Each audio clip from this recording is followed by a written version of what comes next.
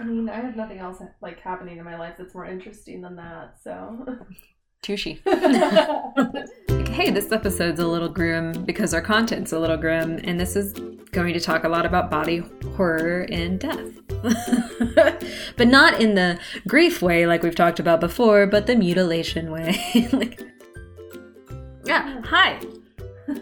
I'm Erin.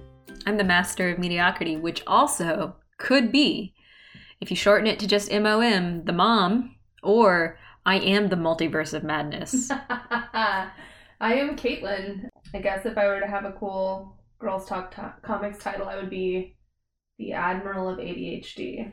I love that. I love that. Yes. Hell yeah. I mean, like general I'm level. absolutely the best at having ADHD. You're so good. So fucking good.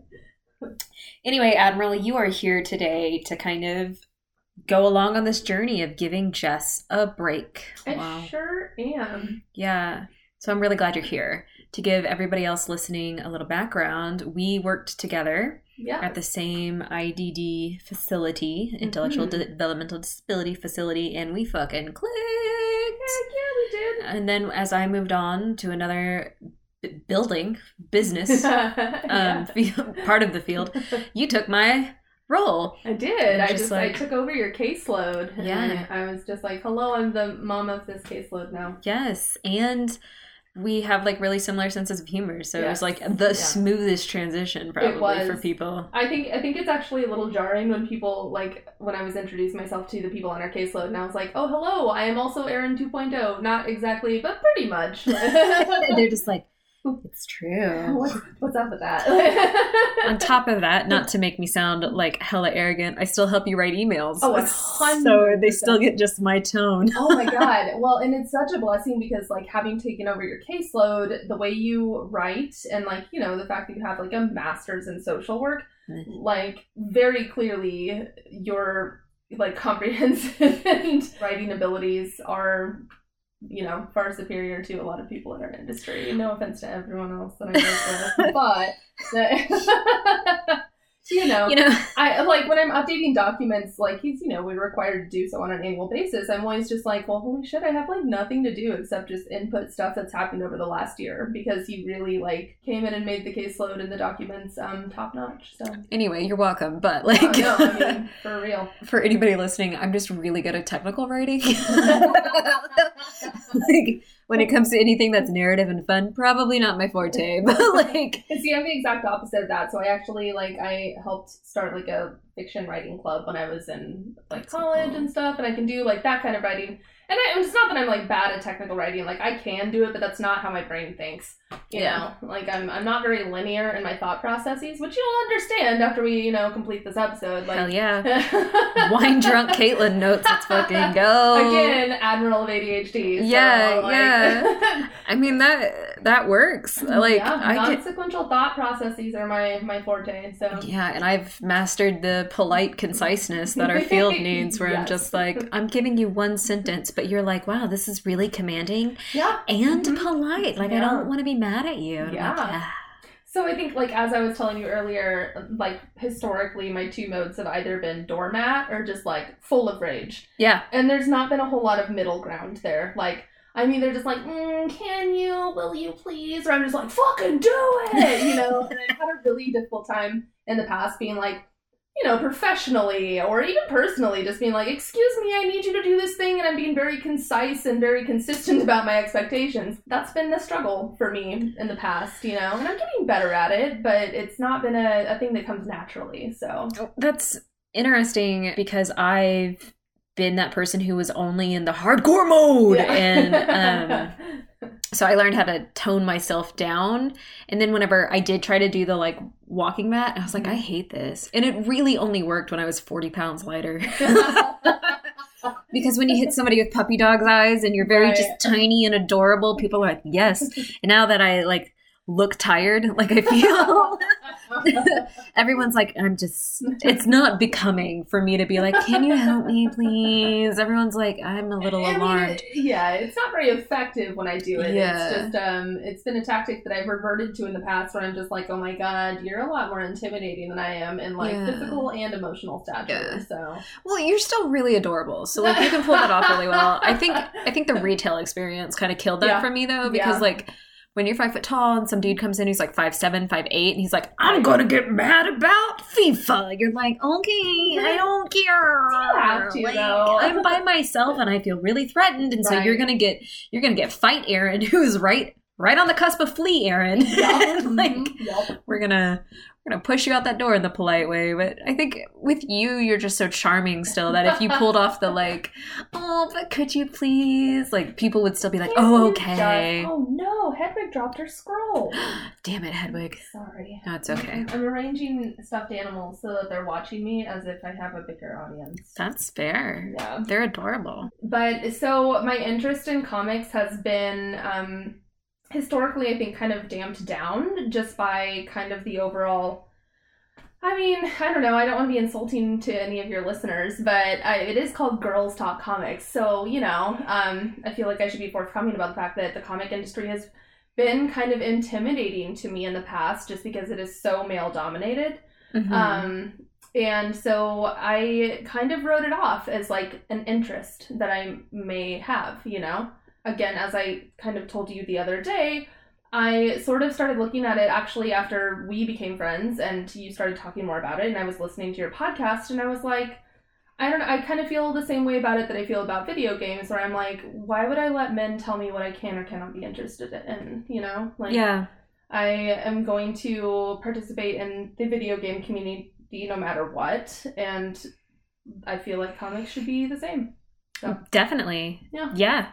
Well, and I also, I was not really aware until, again, listening to your podcast, which is lovely, that, comics come in so many genres, which sounds so naive, but I really just associated comics with, superheroes. That's still a conversation within the fandom. When you say comics, are you referring to capes, as sometimes superheroes are affectionately dubbed? And then even then, I've noticed a difference between when people talk about capes. Mm-hmm. Is it Marvel and DC versus indie superheroes? So there's still a lot of that growth and identity around comics and graphic novels, I feel, even just within a very active fandom. Sure. Yeah, no, and that makes sense. And it was definitely a misconception that I had on my part. And it wasn't really until you were like, oh no, girl, there's horror and there's comedy. There's smut. Yeah, exactly. Which both I'm super fans of. So there you go. Which is kind of how when you proposed Clean Room, I was like, well, hell yeah, it's horror and it's got a female writer. I love that. Yes. So I'm going to take a little bit to talk about Gail Simone, who did write Clean Room. Now, we did do an episode on her. We called her the fun cousin, and some other people were like, why not the aunt or the grandma or the mother or whatever? Some more direct and potentially more affectionate for people's roles. And I'm like, great. Yeah, I picked cousin for a variety of reasons. I'm defending this stance, but I picked cousin because one, I'm not commenting on anybody's fucking age. 2, cousins are always cool. They come into your life and you're like, oh my God, it's my cousin who I never see every once in a while. And then they go off and they're this mystical being floating about on the family tree, just kind of off having adventures, and you hear about them and you're compared to them constantly. No, I'm kidding. Anyway, I picked cousin and aunt because they're always more fun and always have this air of mystery around them. And that was my way of creating a bit of a connectedness and yet also boundary between me and somebody whose professional world involves being a bit of a celebrity. 2, Gail did reach out to the podcast after we recorded and published and was like, hold up, I do create her own works and non-things. And I'm like, okay, yes, you're right. And so this is a redemption episode for myself for those mistakes. But also, I think, Gail really loves And I think a lot of us all really love when new readers come on and experience works that they really enjoy, that create their interest in comics. So I'm not going to go into who Gail Simone is and kind of what she brings to the table, as we already did that episode. We're going to talk Clean Room. So Clean Room is a psychological thriller, horror.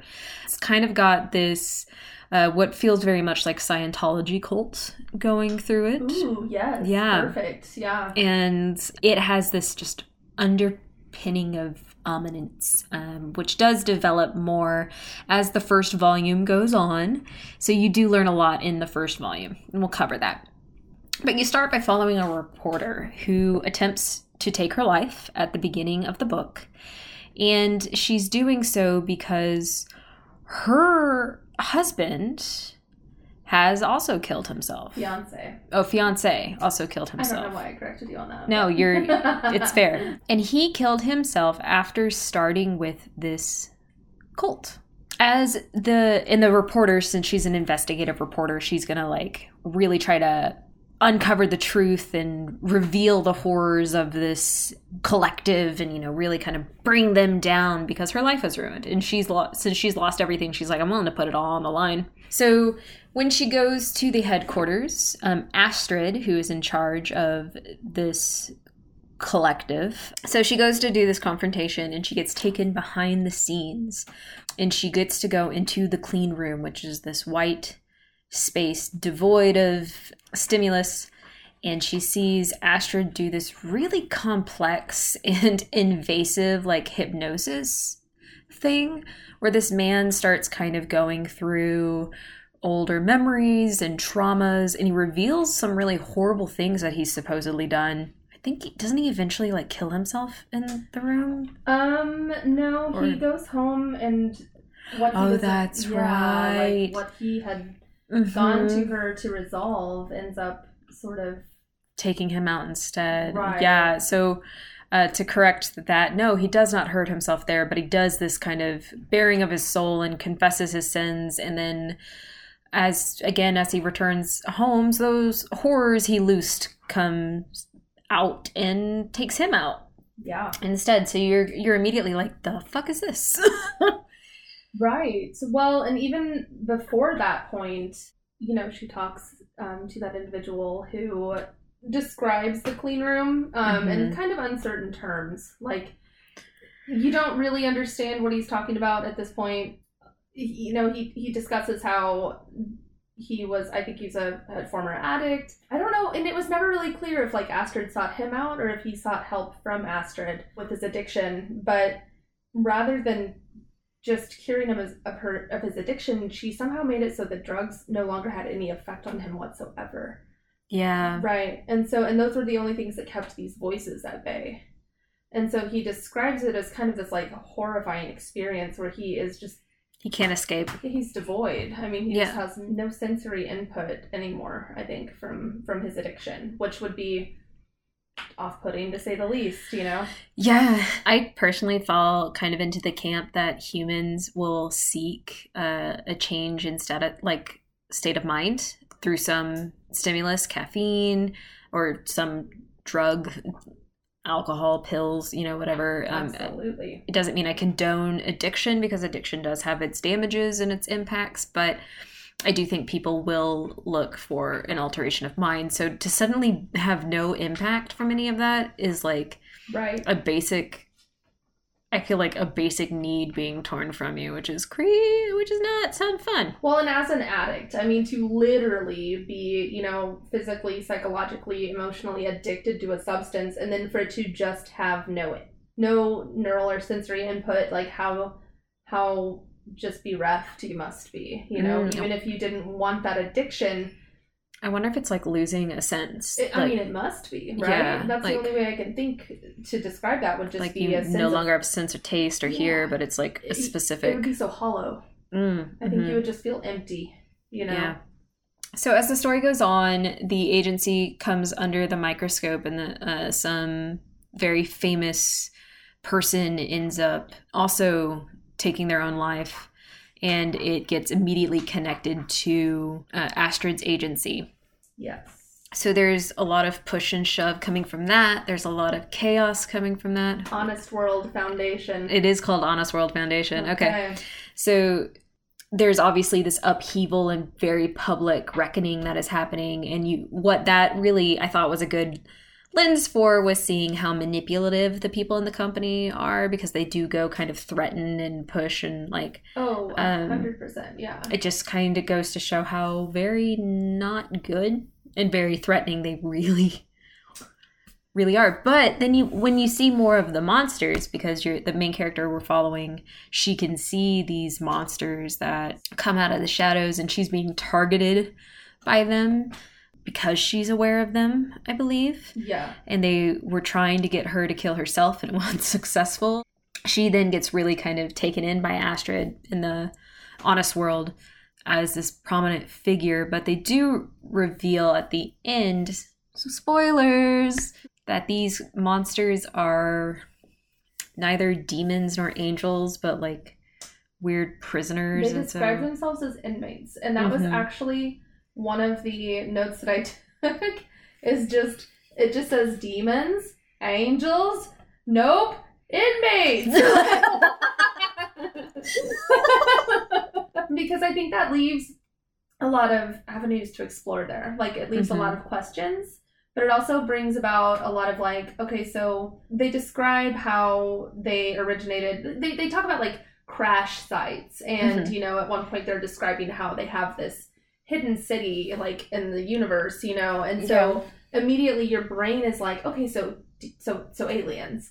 And then, you know, there's a scene where the entity, which is how Astrid Mueller refers to it, you know, inhabits this person, and she asks what they are, you know, which to me was such a powerful scene, because like she has been seeing these entities or whatever since she was a child, and she has no name for them. Like, she does not know, she can't put a label on it. And to me that was just so intriguing, because I think as humans, we actively seek out a way to kind of, you know, label things and put them in a square that makes sense to us. And so for her to have gone her entire life just referring to them as the entity, like how terrifying must that be, you know? And so at one point I was thinking, okay, so if not aliens, mayhaps demons. So she asks him what his name is, and he literally says, the entity says, like, there was a whole section in the Library of Alexandria about that before he burned it down.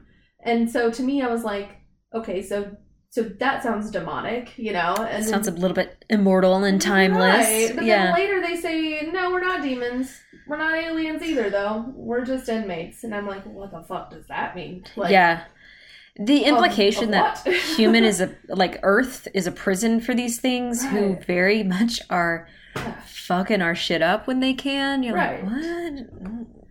Yeah. Like, what about our existence is a torture to them? Yes. Like, well, so many questions. And she also, at one point, describes them as parasites. You know, like she says there's one that was riding her father. Like, as a child, she had this kind of near-death, it was a near-death experience that she had as a child. This Astrid Mueller, not the main character Chloe, but Astrid, the leader of the Honest World Foundation, is like, you know, I had this horrifying near-death experience, and then as I was lying in a hospital bed, like, I started to see these entities, and I saw that they were parasites, and one was riding my father, you know? And so what about that near-death experience brought her to awareness?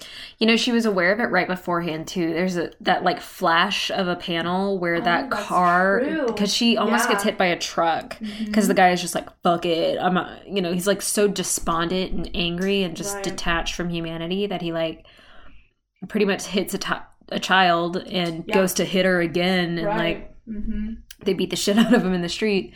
But there's a scene right before she gets hit by the truck where it looks like this centipede dragon worm monster thing. Absolutely terrifying to look at.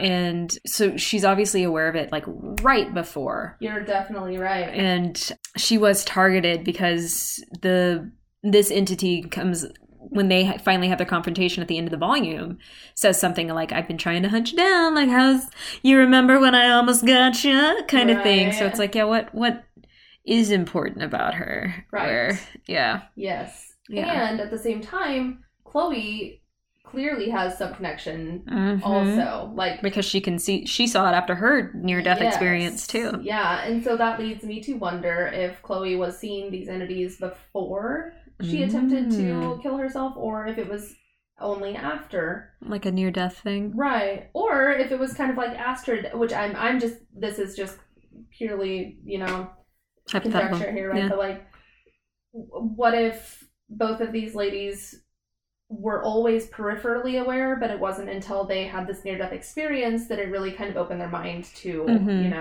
the beyond or whatever they are. Yeah. There's not a lot that I know about, I want to say mythology around near-death experiences, but I've read a lot of like fiction that uses those as the changing point in someone's powers and abilities. Yes. V.E. Schwab has this book series, and it's even in a comic now called Extraordinary, where the main characters are all people who've had near-death experiences and then woke up with powers. I actually think it's a really good book series. The powers have to do a little bit with how they died and even a little bit of whatever kind of neuroses they have. It's vicious and vengeful. Oh, God. Yeah. I would really not enjoy that. So it's not like...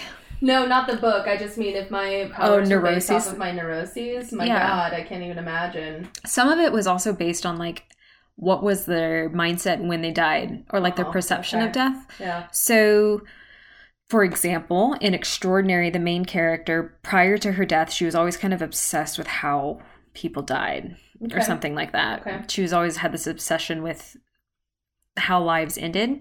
So after she died and she came back, her power was seeing how people died in the reflections of surfaces. Oh, yikes. Really grim. And she's a high schooler, so it's very, very dark. It's a lot to deal with, yeah. Yeah. Like, take on, like, normal teenage bullshit and then add on, like, the death of humanity, and that's a lot. So, yeah.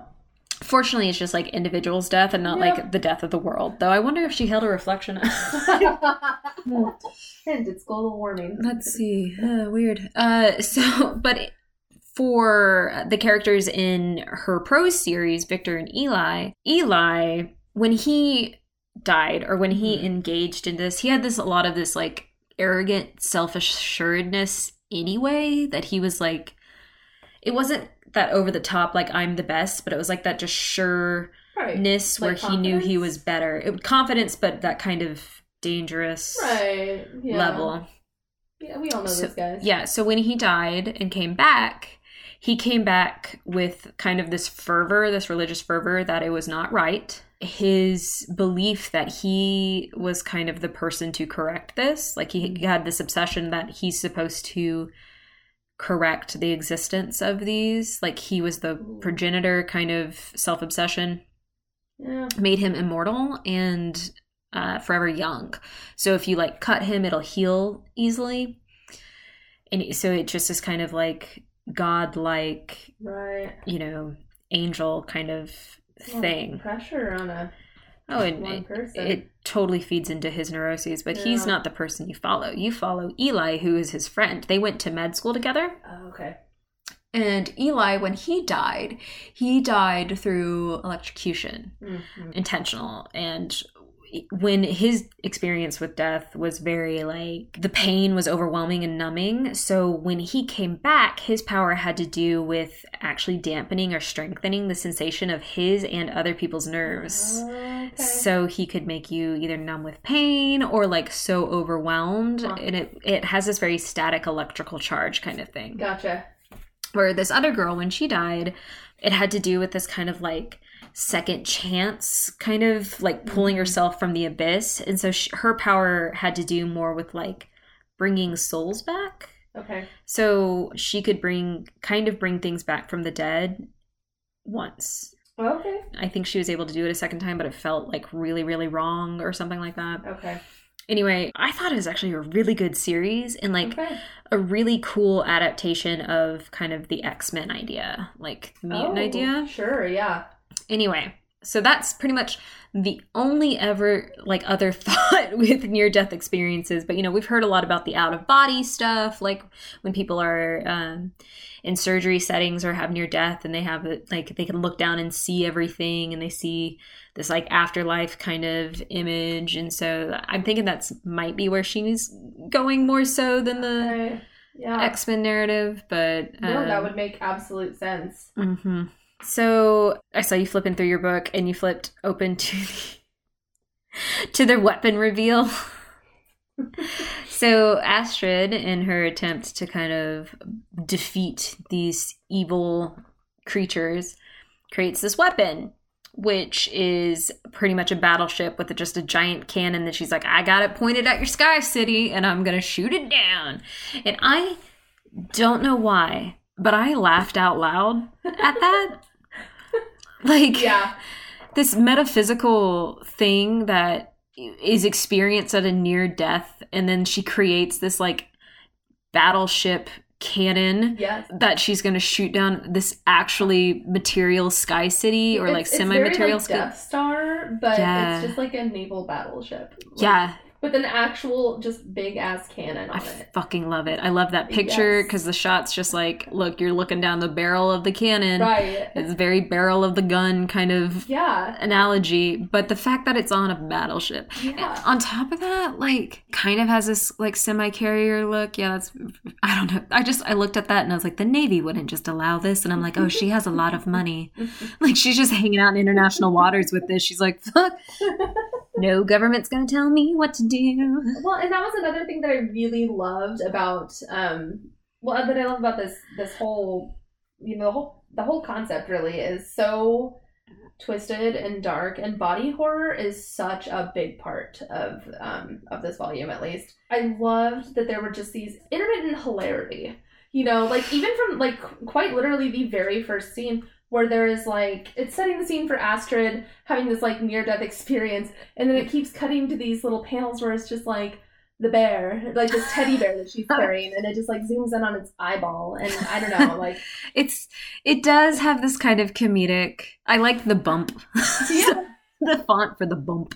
Right. It adds this, like, unreal intensity to it because it's like this symbol of innocence and childhood, and you're focusing on it and you're flashing to people and you can't see the full frame, but then you see the full bear and then zoom up a bear and then it's giant truck worm monster and it's just like, oh. And then back to the teddy bear and then back to the teddy bear eye. But it was just like, it's jarring enough that it like kind of like brings you out of it into like the comedic realm, which is so unexpected. And then they kind of did that also with Spark, who is like one of my favorite little side characters, who is just like that entity, but like the one who is not the one that's in her house that was like, I was supposed to kill you and it didn't work, so now I'm like gonna keep you alive weirdly. He's like, yeah, and it uses this kind of like adorable language that's just like, you are anxiety, you are I am making you nerves. Like, and when he takes over somebody else's skin, like I was like, okay, you gremlin. Right.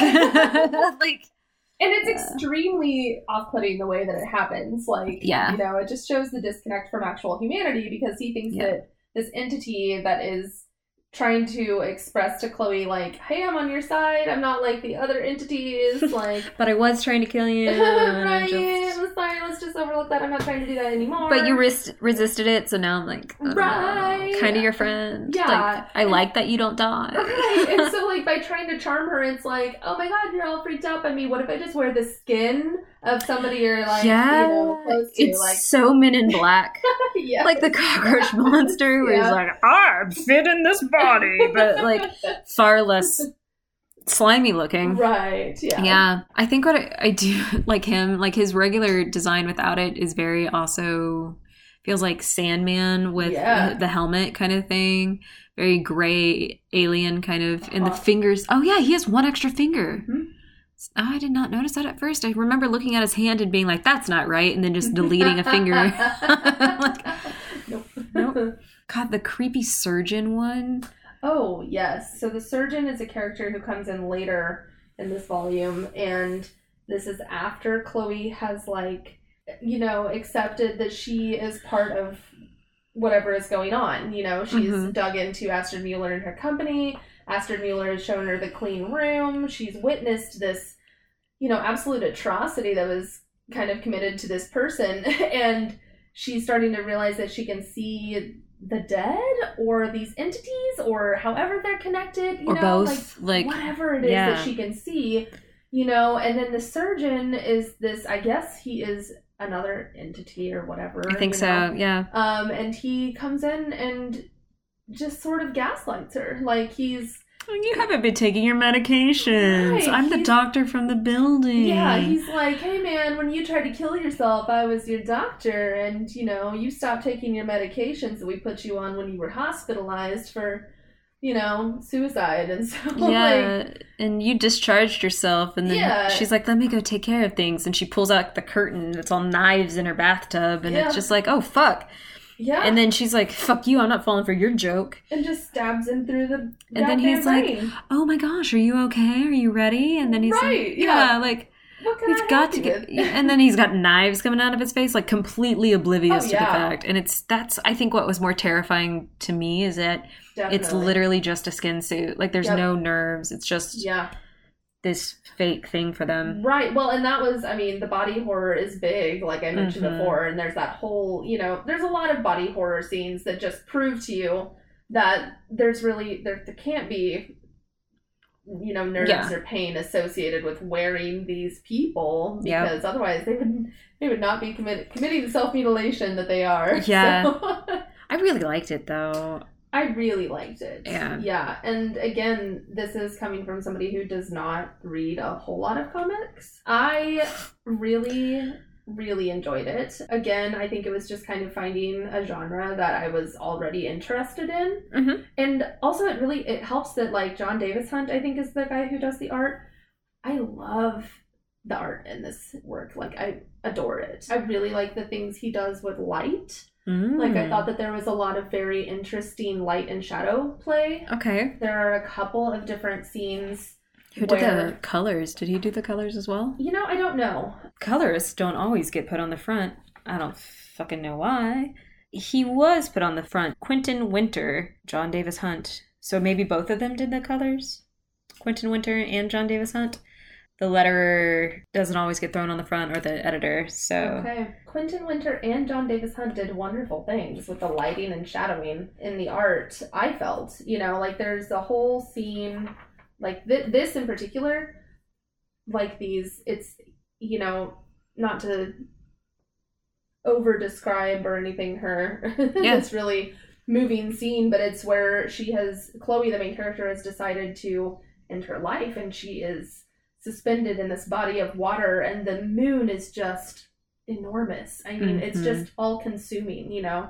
And it's a really moving scene because it's her sitting there reflecting on her life, you know? And one thing I really liked about this whole work was that Chloe is narrating it, and I thought that was really interesting. And again, having not read many comics, I don't know how common that is, but I really enjoyed getting, like, a glimpse into her inner thoughts throughout the volume. You know what I mean? Yeah. I also love that for you as a reader, you get these metaphors, and I gloss over them because, you know, she's... The scene that you're talking about in particular, the way that the trees are aligned, you see them kind of reaching up to this massive moon. It does have this, like, rebirth kind of connotation, but even then you saying reflecting on her life, it's a moon that reflects in general, just kind of the metaphor with all of that. Yeah, I was and, like the light beams. I was like, this is a diссociative state. Comes from a near-death experience, and it's like a rebirth thing. All right. And then I just rolled with it, and then you're like... Maybe both. Who knows? Yeah, you know? And again, maybe I'm digging a little deeper than necessary. The looming spiritual representation of womanhood in the moon. I don't know. Like, right. Only Gail knows, and the artists. Well, and it kind of took on another meaning for me when it comes to light. that there is, like, another city or not city. Evil. Yeah.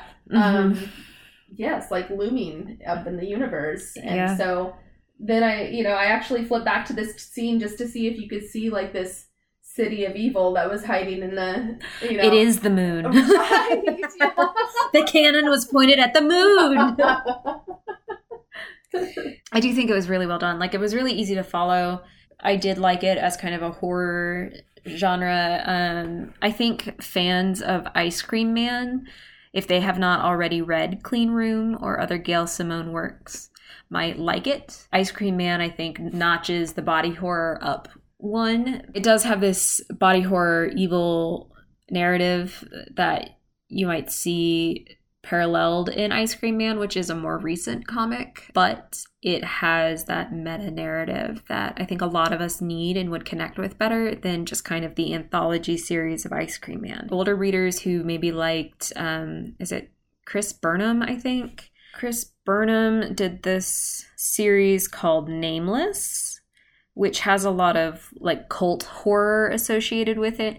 And that one, like, this is one that I would probably put at like 16 and up, maybe for reading, 17 and up. Whereas Nameless, I would just be like, that's an adult only. But that is an older series I'm thinking of that kind of has that same horror and evil narrative. Anybody who read Regression, which was another Image book, had to do with past lives and also had this possession horror narrative, and Whispers of the Dark. Anyway, I wanted to name off some titles that some people, if they have read those, might want to check out Clean Room as well. And of course, it is written by the icon Gail Simone. So if you read any of Gail Simone's shit, you should just read it as well.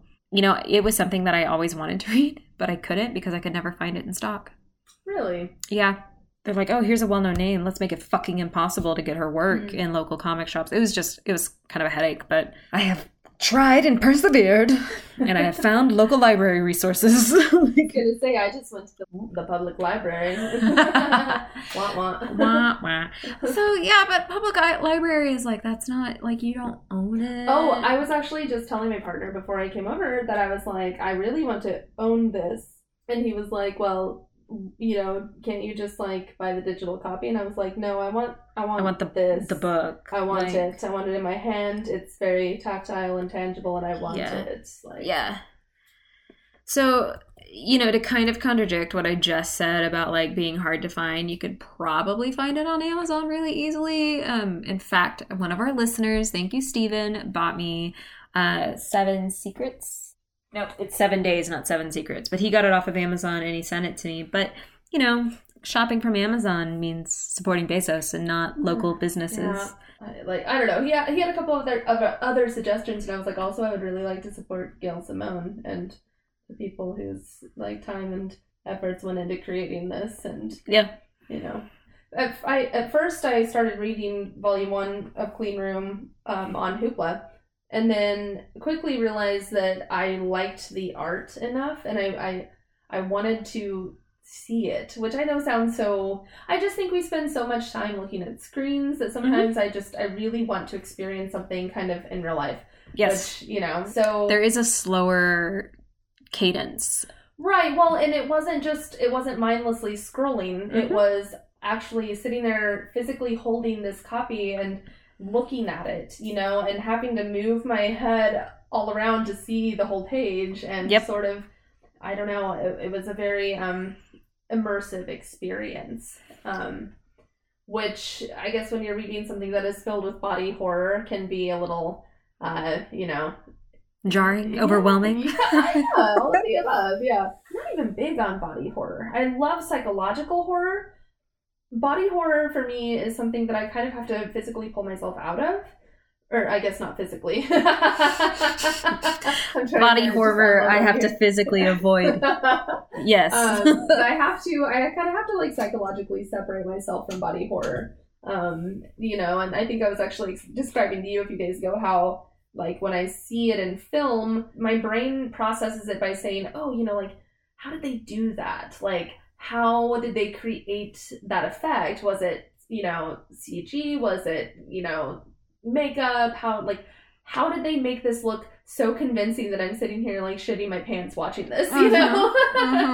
When it's a different medium, like comics, it's very disturbing, you know, but it's also palatable because it is, well, I don't know. I'm not really sure why it's more palatable for me. For me, it's more palatable because there are fewer senses engaged. Perhaps that's it. We talked a little bit about how horror movie music, can really drive an experience. But with art, like, I have seen art that has been truly skin-crawlingly terrifying, right? Gideon Falls has a lot of stuff in it that made my skin crawl. Clean Room had some things in it as well that I was like, that's not... Oh, I audibly gasped. Yeah. Yet, I'm not going to, like, have nightmares of it. Sure. Because it's not engaging my sense of smell, hearing, any kind of taste, like, associated with smells. So it's very distant because it also is framed nicely by the rest of the world around it. And because it lacks, for me, I think because it lacks the sound component, it doesn't make the shadows as ominous or as deep because there's that thrumming that happens all around you. It's literally like, this is in front of me, and then you can shut it and it all goes away. Which I appreciate because I think I do like horror as an idea. But I don't really like gore, and I don't like a lot of horror movies because of a lot of the fixation on gore. Being able to get it from comics allows me to experience the genre still and experience, I think, what are a lot of the ethics and morals from it without having to, like, fear puking for 2 hours of a movie, It's not the same for me with film or with TV shows. And I'm not really exactly sure why, other than that when I'm reading prose, I am obviously not creating it all in my own head because this author has gone through the trouble of putting these horrifying ideas into my head for me. But good for them. The way that I relate it to my life and the way that I conceptualize and visualize it in my head is uniquely mine. When it is film or, any other medium that shows it to me, which maybe that's why comics are a little bit more easy for me to wrap my head around, So my partner, though, like, he asked me the other day if I would be so kind as to only watch Brand New Cherry Flavor when he's asleep. And he means asleep. Because, like, the other night... because the other night, like, our apartment is set up so that sound kind of funnels down the hallway to our bedroom from our living room. And I thought that I was being quite conscientious of my partner sleeping. And then it wasn't until he walks out of the bedroom and I am watching a scene that has made my entire body ball into a little tiny, like as tiny of a little ball as I can make myself without even realizing it. And like the exact sound I'm making is,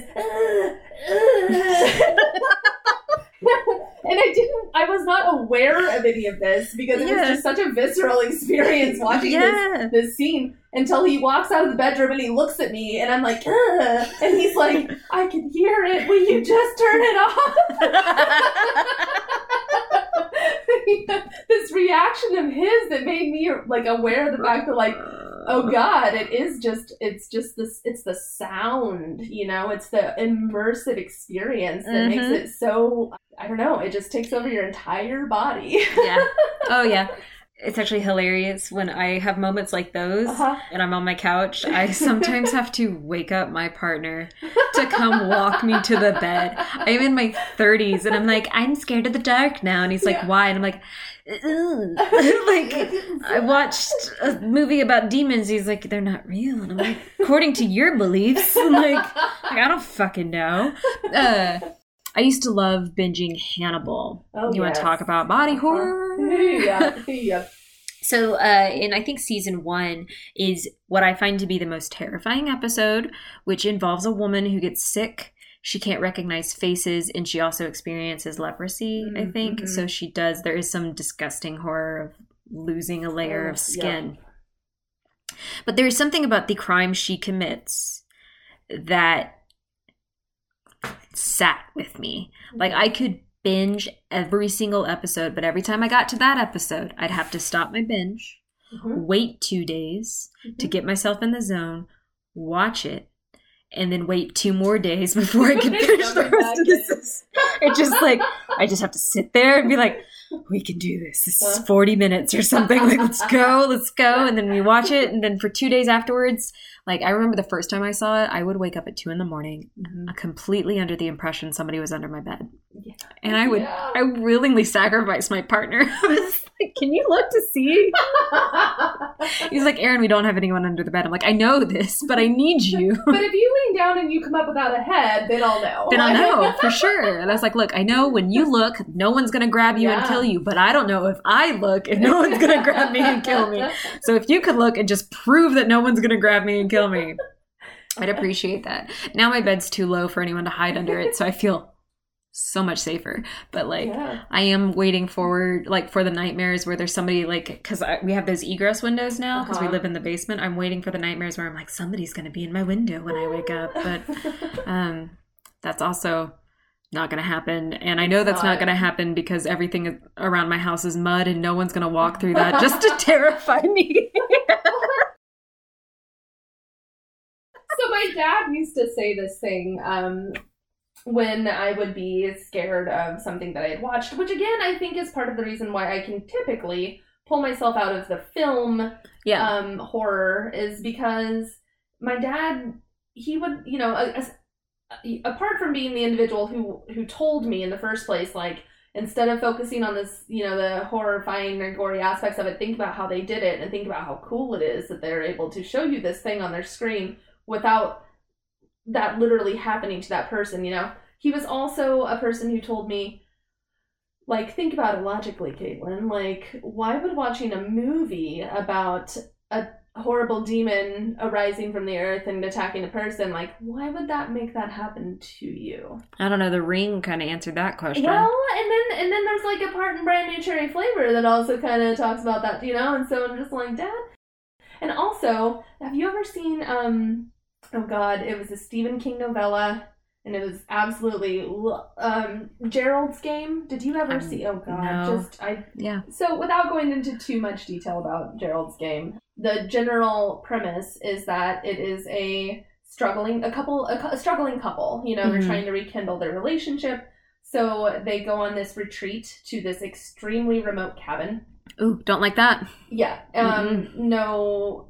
I don't remember if there was no cell service or if she just couldn't get to herself. But, well, regardless, they think that they're going to spice up their relationship by having some, like, fun, you know, some, like, I don't know if it was role-playing or whatever. He handcuffs her to a bed, and then he immediately has a heart attack and dies on top of her. And so then it becomes this woman who is handcuffed to a bed, and I mean really handcuffed, with the corpse of her husband on top of her, and no way of getting out. No, thank you. Yeah. No, thank you. So, what really, like, I am able to discern, you know, film from reality in almost all cases, but there was this scene in which this person called Mr. Moonlight, and he comes in the dark when she is still attached to the bed, and he is just standing in the corner of her room. And I don't like that. He's a hallucination, right? Like, he doesn't actually exist, just like a lot of these other entities that she sees or whatever.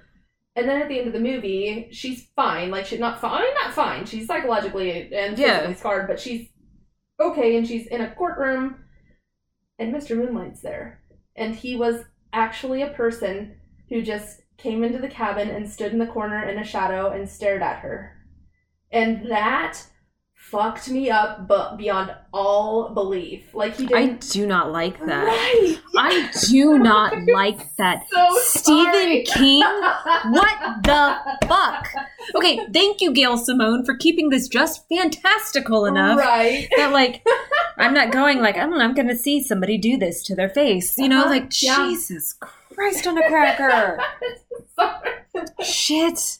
Yeah. I couldn't handle that. Yeah, I would. Right. You remember I was just talking about what my fear response is? Immediately in the courtroom, I just they'd be like, "What?" I'm like, I can't prove it. But... So I watched this movie when I was living by myself. Oh no! Yeah, I was living in an apartment by myself. Like, and I had done this, you know, because I I was wanting to move in with my partner, but I'd never lived alone before. And so I was like, I need a year where I just live by myself in an apartment with my dog. And then you watched that movie and you invited her, like, your partner immediately into your home and were like, we're going to live together right now. Leave me alone ever again. Oh, God.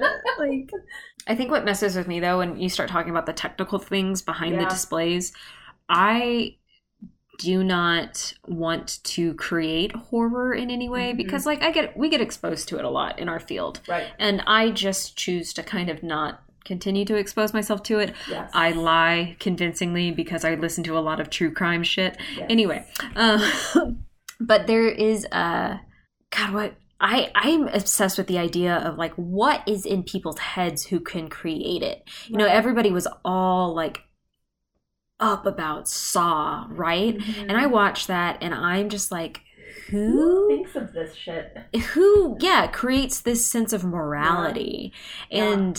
And obviously you can claim that some things are based on actual killers and things like that. Like, some have made very pervasive cultural norms. But even then, those are more, I think, palatable because you can sort of understand the bastardization of the morality that went into their formation with trauma, either physical or emotional trauma, which all ends up being physical. But that's for a science podcast to tell you about. But yeah, when people are like, we're going to do this really intense serial killer psychology, and I'm like, must you? What are you working through, buddy? What are you? You know, so kind of to bring it back to Clean Room a little bit and also flip a quote entirely on its head. Ooh. So this was like, I wrote this quote in my drunk podcast notes. Yes. Because it really stuck out to me, and it is like perversely related to what we're talking about right now. Oh. So the quote is Astrid Mueller, and she says, "So much of our daily life is doing what we don't want to do for others, unwilling or unable to do it themselves." So to me, I'm like, man, these people who are capable of creating these horror universes, they bring it to us again on a silver platter, and they're like, consume. You didn't think that you wanted to be terrified out of your wits, but you do, and here it is. And we're doing this, you know, because you are unwilling or unable to do it for yourself. How hedonistic of us. How absolutely hedonistic that makes it. Just like, listen here, you fat cow. Like, you person languishing in opulence and excessiveness. Here's another dollop of horror whipped cream. Yeah. Shit. I guess horror is much like sci-fi, where you're supposed to think about the morality and things. They're not... Like, fantasy can sometimes be a reflection on a state, but it's always such a dream genre, Absolutely. You know? Well, and there's always there's this pervading sense of hope in fantasy that exclusively actually does not exist certainly in horror, often in sci-fi, you know? It can exist in sci-fi too, but I think sci-fi adds that, or traditional sci-fi. I don't want to get into like what sci-fi has to do, but sci-fi I think talks a little bit more about the tangible things we should critique, like the concept of government, economy, civil rights, societal problems. Right. But it is a critique and an exploration. Absolutely. Whereas horror definitely starts to get into the emotional, like the torturous, darkness of humans, which is probably what everybody listening already fucking knows. I don't care. But, like, it's not an escape. Yeah. And I think it speaks a lot to sort of the shit that people put themselves through, in horror. And I think they do that in almost a very, like, on the nose way, in which, like, you're sitting there watching a scene where, like, a door creaks open and the audience, the viewer, is saying, don't fucking go in there. And the main character of this horror movie is like, well, I guess I have to investigate that. And you're like, what the fuck, man? Just don't open that door. Yeah. Don't engage in that part of the horror movie, And like, as the viewer, it's so obvious. But I think that's just part of the human experience, is that we always, for some reason, like, it's like picking at the scab, you know, like you just have to delve. And on the other side of that, what are all the horrors that we see with the door creak open and we just roll over and go back to sleep to avoid it? That's true. Yeah. And, you know, is there a way of using horror to build one's resilience and temperance to conflict avoidance and things? But that's the psychologist. It's the social worker in me coming out. So, you know, it's good stuff. And Clean Room, I think, is exploring it in comics to kind of wrap back around is just a lot easier for me, who is more sensitive to the sound. Now, I have watched horror with all the lights on in the middle of the day. With a good 2 or 3 friends in tow for the sense of safety, but quite opposite for my frequent all the lights off, make sure my partner's deep asleep, sit and consume by myself. I'm again a horror newbie, and I need to have somebody there who I can be like, I'm gonna make a bad joke about this, but you know, comics makes it far more palatable and far more personal for me, since it's not exactly easy to share the experience of reading a comic book. Right. Side by side, at least. Yes. In a podcast, we can totally talk about how, you know, I referred you to Clean Room and you're like, I love comics. Yeah. So way to go, Gail Simone. I mean, absolutely. This was kind of, I mean, I had read a couple. I think you had actually lent Nimona to me. And, you know, that was obviously Noelle, and I love She-Ra, and it all kind of tied in. And, you know, that was a very easy little neat package to present to me and be like, look, you might be interested because it's Noelle Stevenson, like, you know, just if you're already familiar with their work, right? Like, get in here, you know. Welcome to the club, right? So I sort of like tripped and stumbled upon a couple others that friends had, you know, they were like, well, I know you don't necessarily read comics, but I think you would like this. And then it was really just you being like, hey, so you have this opportunity to just ramble on a podcast if you read this, and also it's horror. And I was like, well, now I have all kinds of stuff. I have a surprising amount of like horror shit that's also comedic. Well, and that's like, I don't think it is just, I think this was just a good introduction to sort of, you know, again, as somebody who did not consume a lot of comics, to be like, hey, hello, there are also comics to fit all of your interests. Like, you want like horror, we got it. You want some queer shit, we got that too. You want comedy, we have all of that. Like, and I'm like, oh my god, that checks all the boxes. Sometimes you can get it all in one package. It's amazing. I fucking love that shit. All right, well, we should probably wrap it up. So thank you, of course, for being here. It's always a pleasure. We're gonna go back to watching probably a show on Cold Noodles. No, Pokemon Go. We're going to do Pokemon Go. We're going to do Pokemon Go. Anyway, thank you everybody for joining us. You'll hear us next time. Or me. I don't know. I'm not going to see you though. That'd be weird. Do not be the person in the corner staring at me. Don't be Mr. Moonlight. Anyway, thank you for listening. I'm glad you were here. Thanks for listening to me ramble. Yes, delightful. So, all right. Bye. Oh yeah, I should do a spiel. You can find us on Twitter, Apple, Spotify, Facebook, a bunch of other places on the internet. I have a link tree somewhere. Bye. Disregard, because that's not part of this volume, so.